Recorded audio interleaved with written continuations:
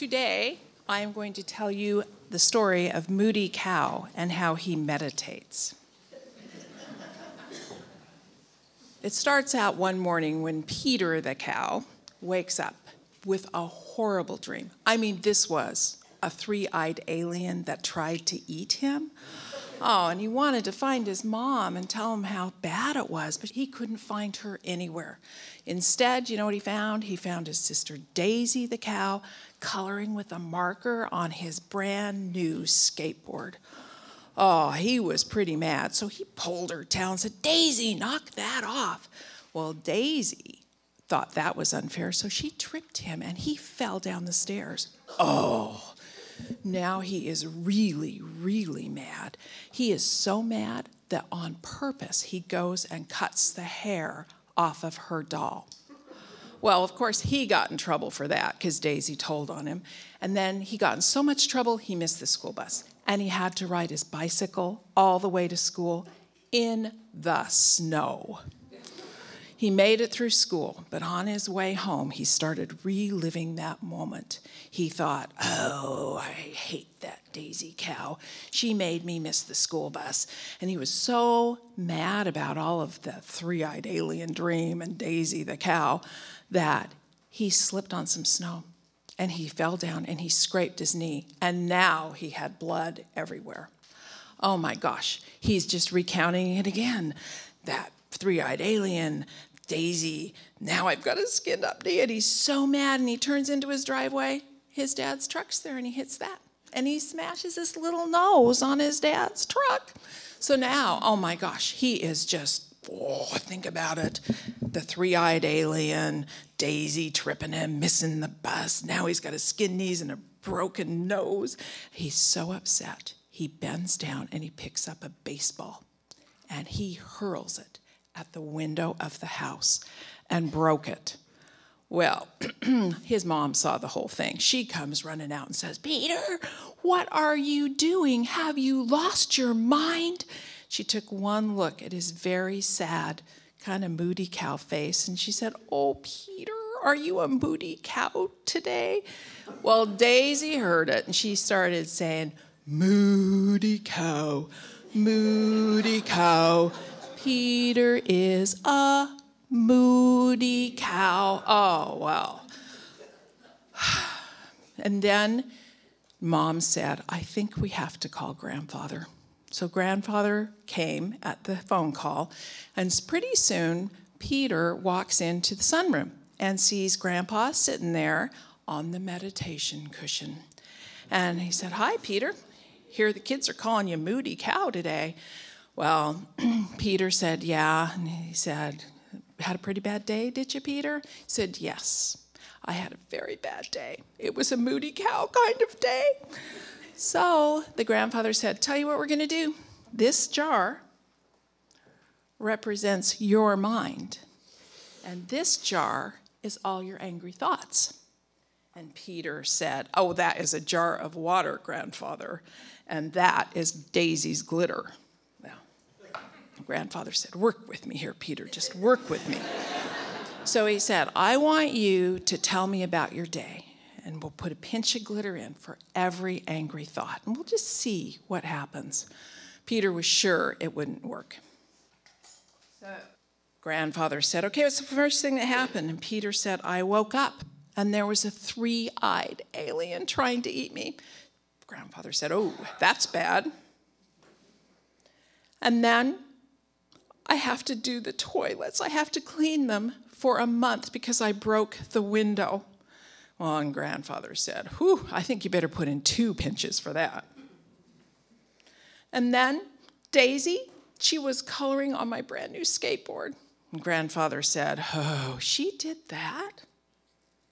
And I missed the bus because I got in trouble for her doll hair, and I missed the bus, and I skinned my knee." And he said, "Oh boy, I think you better put in 1 for that." "Anything else?" "Yeah, I hurt my nose." Okay, so now here's what we're going to do, Peter, said Grandfather. "We're going to shake this up. We're going to watch those angry thoughts. Here's your brain, And those angry thoughts are swirling around in your brain. And we are going to watch this and watch it until all of your angry thoughts settle to the bottom. So Peter sat there and he watched it. And he watched it. And he breathed in and he breathed out. And pretty soon all he could hear was his breath and his heartbeat. And he started to calm down. And then Grandpa said, I am going to ring the dong. Here's the important part. Don't move until it stops ringing.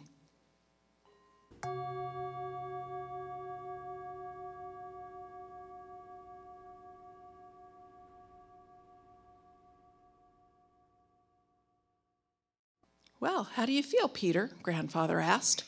Peter said, oh, I feel so much better. I mean, I think I could make myself mad again if I tried.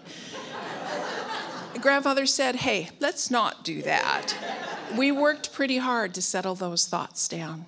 Peter said, that's a really cool thing, but I think I'm still going to be Moody Cow. It's kind of a cool name. And Grandpa said, good idea. And then Peter said, can I have the mine jar? Grandpa said, sure. Peter said, do you think we could do this again, Grandpa? He said, yeah, why don't we do it a little bit every day? That's the end of the story. Our reading is by Ginny Zee in an essay called Restoration in the Attention Economy. I'm no spendthrift, yet I give away my most valued resource freely and with astonishing ease. The squandering begins even before I rise from bed, squinting as I do in the half-dark, my face warmed by the dim lantern of my phone screen. Throughout the day, I drain the reservoir in small, frequent bursts.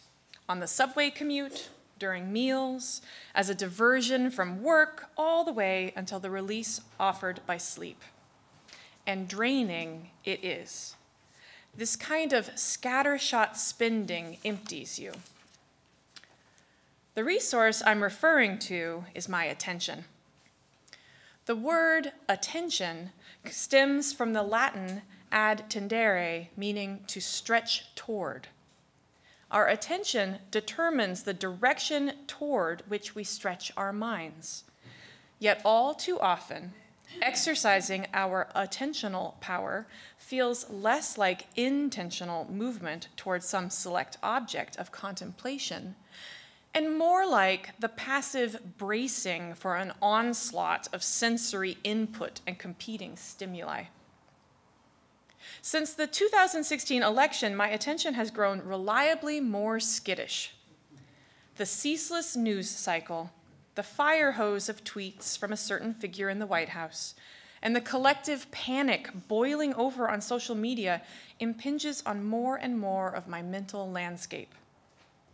With my attention tugged about at such speeds, I find it nearly impossible to reflect or to rise above the conditioned mind. Scrolling past headlines, clickbait, status updates, and online ads, I'm reduced to merely a reactive being, a tangle of nerve endings. In any minute, my mood can shift rapidly from rage to amusement to despair, synced as it is with what appears in my sightline. The essay continues, in the wake of the election, one of the first books that exerted its gravitational pull on me was C.D. Wright's poetry collection, Shall Cross. It was published by the Copper Canyon Press in 2016.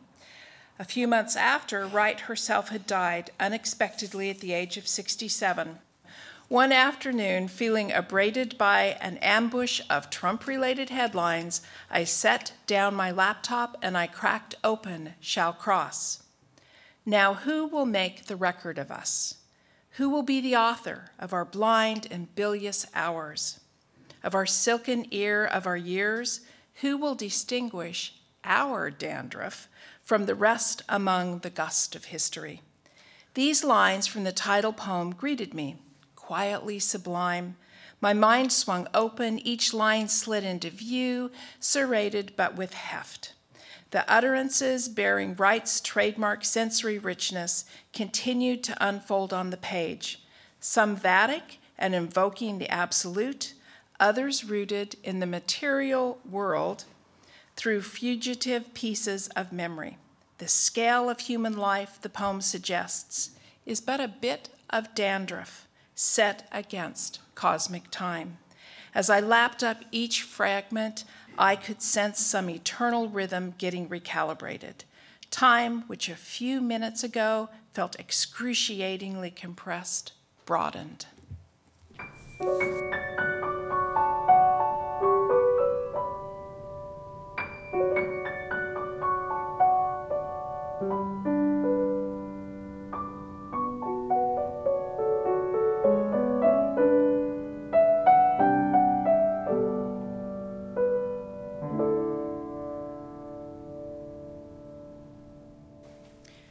On a recent day, I woke up to my cell phone alarm and grabbed the phone to turn it off, also bringing the screen into view and seeing a weather alert, a breaking news alert, the fact that I had received 4 emails and 2 text messages while I was asleep. The day continued in much the same way, with the news playing on the smart speakers in the kitchen while I made coffee and packed lunches. Then more news on the TV while I worked out, then more news in the car as I drove the kids to school, then a day at work with many, many emails, but also phone calls, text messages, Facebook Messenger messages, Facebook updates, tweets, calendar reminders, to-do lists, not to mention the face-to-face interactions and meetings.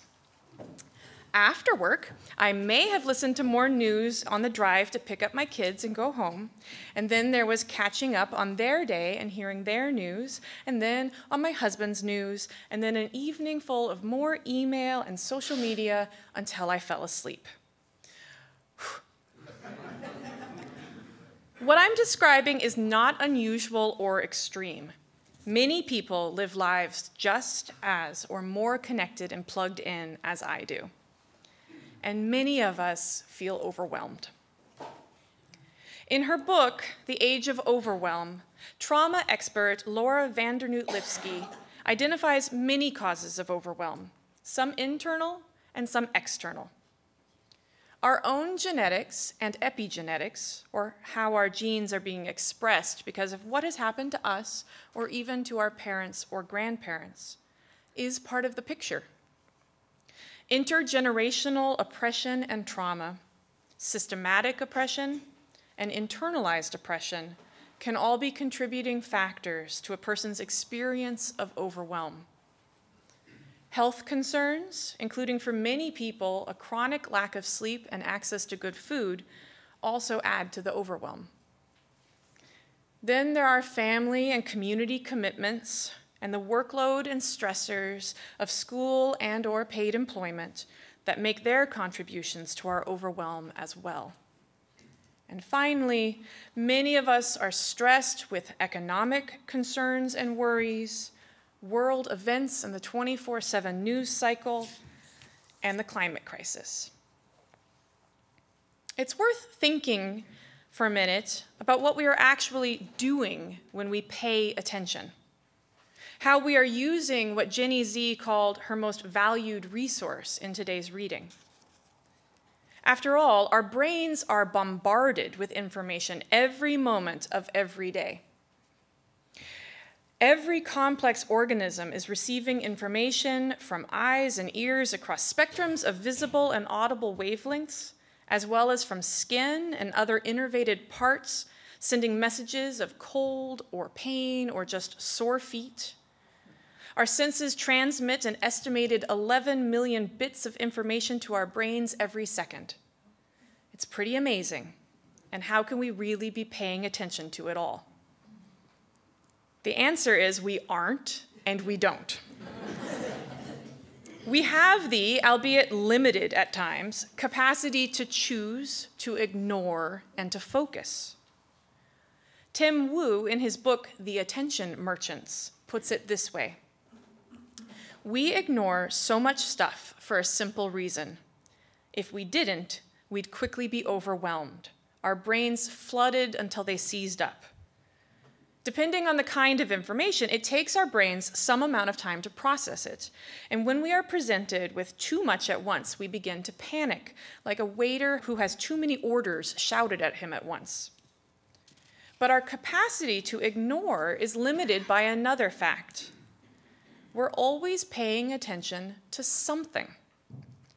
If we think of attention as a resource, or even a kind of currency, we must allow that it is always necessarily being spent. There is no saving it for later. The question is always, what shall I pay attention to?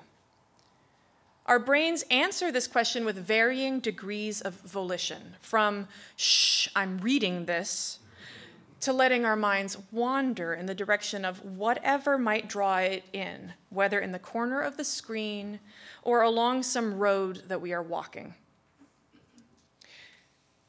Wu's excellent book goes on to tell the story of how that wandering attention has been harvested for profit since at least the mid-1800s and the dawn of the advertising industry, a process which has reached ever greater effectiveness as new technologies have increased the access others have to our attention. Each of these increases in access have happened as part of a bargain of sorts, as consumers receive some convenience or benefit in exchange for becoming the product themselves and having their attention sold. But cumulatively, the effect has been to make us more and more distracted and ultimately overwhelmed. At the same time that we are overwhelmed by constant pulls on our attention, however, we seem to be doing an amazing job at ignoring big things, such as the climate crisis. Many people tell me that when they bring up their concerns, fears, or grief about the state of the world, they are shut down by others because that's just too depressing to dwell on. These feelings can also be treated like they are the problem rather than a normal reaction to the reality that we are faced with. In the book, Active Hope, How to Face the Mess We're In Without Going Crazy, by Joanna Macy and Chris Johnston, the authors write, quote, "Pain for the world, a phrase that covers a range of feelings, including outrage, alarm, grief, guilt, dread, and despair, is a normal, healthy response to a world in trauma. In Buddhism, as in other major world religions, open alertness that allows our hearts to be stirred by the suffering of others is appreciated as a strength. Indeed, in every spiritual tradition, compassion, which literally means to suffer with, is prized as an essential and noble capacity. This ability is evidence of our interconnectedness with all life," end quote. The authors go on to point out that systems theory gives us the concept of negative feedback loops and how necessary they are to our survival. When we are off course, say we're not dressed for the weather, we receive feedback, in this case we're uncomfortable, and then we react to that feedback with a course correction that brings us back. They write, quote, "How would we notice if we were straying off course as a society? We would start to feel uncomfortable. If we were heading in a dangerous direction, we might feel alarmed. If something unacceptable was taking place, we might feel outrage. If parts of our world that we loved were dying, we would expect to grieve. These feelings are normal, healthy responses. They help us notice what's going on. They are also what rouses us to action." End quote. It's not that the feelings are there that is the problem, but then what are we going to do with these feelings? Laura Vandernoot Lipsky writes that we must develop our capacity to metabolize what we are exposed to in life, just as our body metabolizes and makes use of what we eat, and then processes and discards what we cannot use or what would make us sick. Quote, It's important to manage our exposure levels, whether in our control or not, along with our reactions to it, our ability to metabolize, integrate, and make meaning of it. This can be the proverbial razor's edge, dancing the sharp line created by what we are facing externally, our internal capacity to process it, and our resulting speech, conduct, and action. But here's what I know for certain. When we don't fully metabolize that which may accumulate within us, it tends to linger and fester and then manifest, sometimes horribly." End quote. Last year, I went through a fairly bad bout of burnout. I felt a bit like an empty bird bath, vainly trying to nourish others while I myself was just dried up. During that time, a congregant told me that Laura Vandernoot Lipsky, an author I admired, was giving a workshop for people in the helping professions, all about vicarious trauma exposure and how to care for ourselves in the midst of it all. I drove for hours to attend and was inspired and buoyed up by so much of what she said, but one thing in particular has really stuck with me. During the final Q&A, someone asked her, "But there's so much need in the world, and I'm doing my best to meet that. How can I possibly take time away from that to take care of myself?" Her reply was, "We are all part of a web of existence. You are part of that web. You cannot do good in one part of the web while causing harm to your own place in it by harming yourself or those closest to you who are affected by your unhealthy coping mechanisms. Because harming your little corner of the web harms the whole web." Those were words I needed to hear. You cannot do good in the world if you are doing so at the cost of your own health and or taking it out on those nearest and dearest to you, because you and your loved ones are also part of the world. We need to aim for a net gain, not an unhealthy sacrifice. Many of the practices that sustain us and expand our inner capacity to deal with what we are exposed to likely won't surprise you. Really, as Laura Vandernoot Lipsky also said at that workshop, most of us know how to handle our business. We just don't, for whatever reason. So because it doesn't hurt to keep on reminding one another, I'm going to remind you. Drink enough water. Get enough sleep. Exercise. Put yourself into nature and go outside. Consider lowering your exposure to the news and to media. Hey, eat healthy foods. Check in on your possible addictions, whether they are to food, caffeine, alcohol, work, whatever. Embrace humor and joy. Laugh and dance and sing.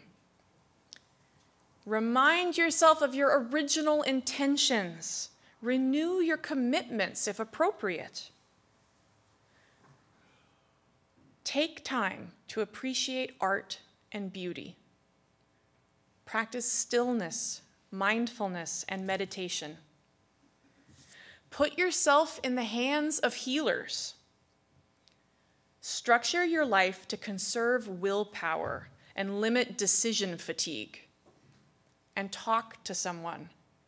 Ask for and be willing to receive help. Okay, I doubt I surprised you with that list of advice. If I did, then yay, a new idea for you to try. If I didn't, and you're thinking to yourself, yeah, I know all that, but I'm just not gonna do it all, ask yourself, why? Why wouldn't you do that for yourself? Would you do all of that for someone you loved? Would you do all of that for a child that was in your care? Why wouldn't you do it for yourself? What is stopping you? Whose voices are you hearing? Where and when did you internalize the idea that you shouldn't care for yourself? What barriers are you pushing up against?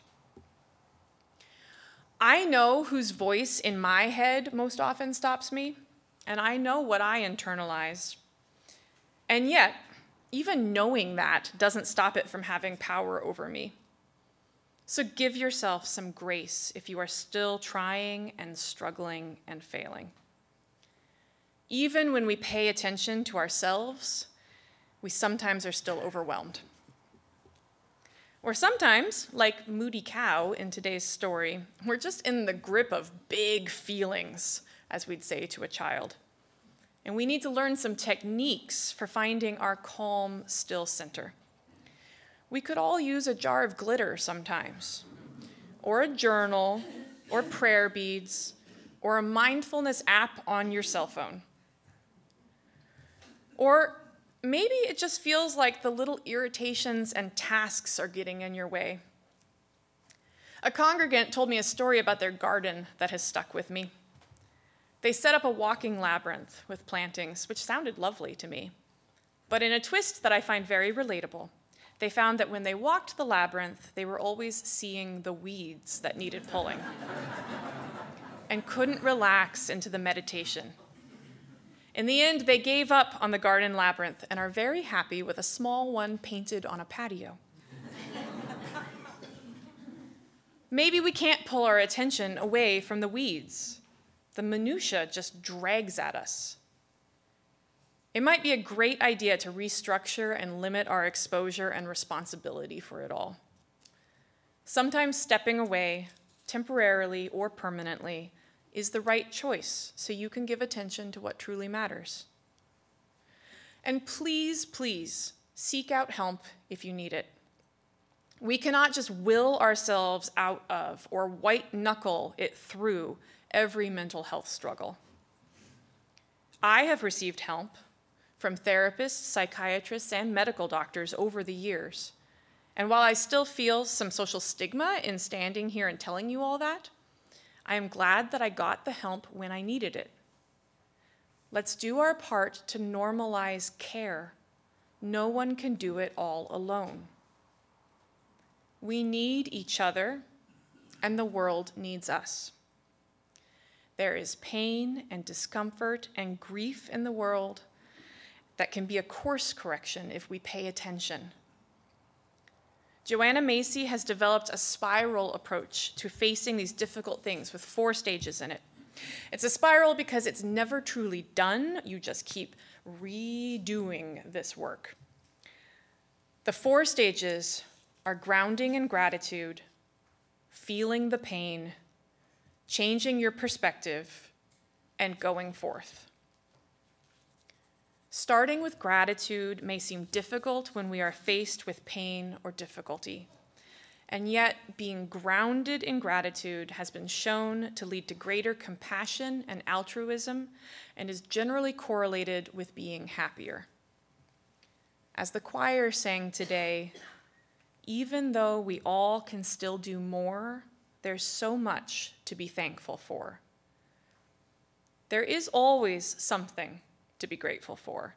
And when we ground ourselves in that sense of gratitude, we draw from deeper roots.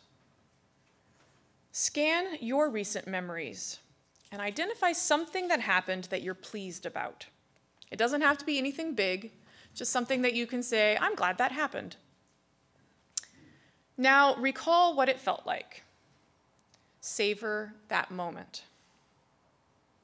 Then, who or what helped that moment happen? Think of them and send them your thanks. The next stage of the spiral is to feel the pain. We honor our pain. We often try to avoid pain and negative emotions, but that's not effective. As we did in our meditation today, we allow the pain of the world to pass through our hearts, ripening and becoming fertile compost. As Joanna Macy wrote, each day we lose valuable parts of our biosphere as species become extinct and ecosystems destroyed. Yet where is their funeral service? If our world is dying piece by piece without our publicly and collectively expressing our grief, we might easily assume that these losses aren't important. Honoring our pain for the world is a way of valuing our awareness.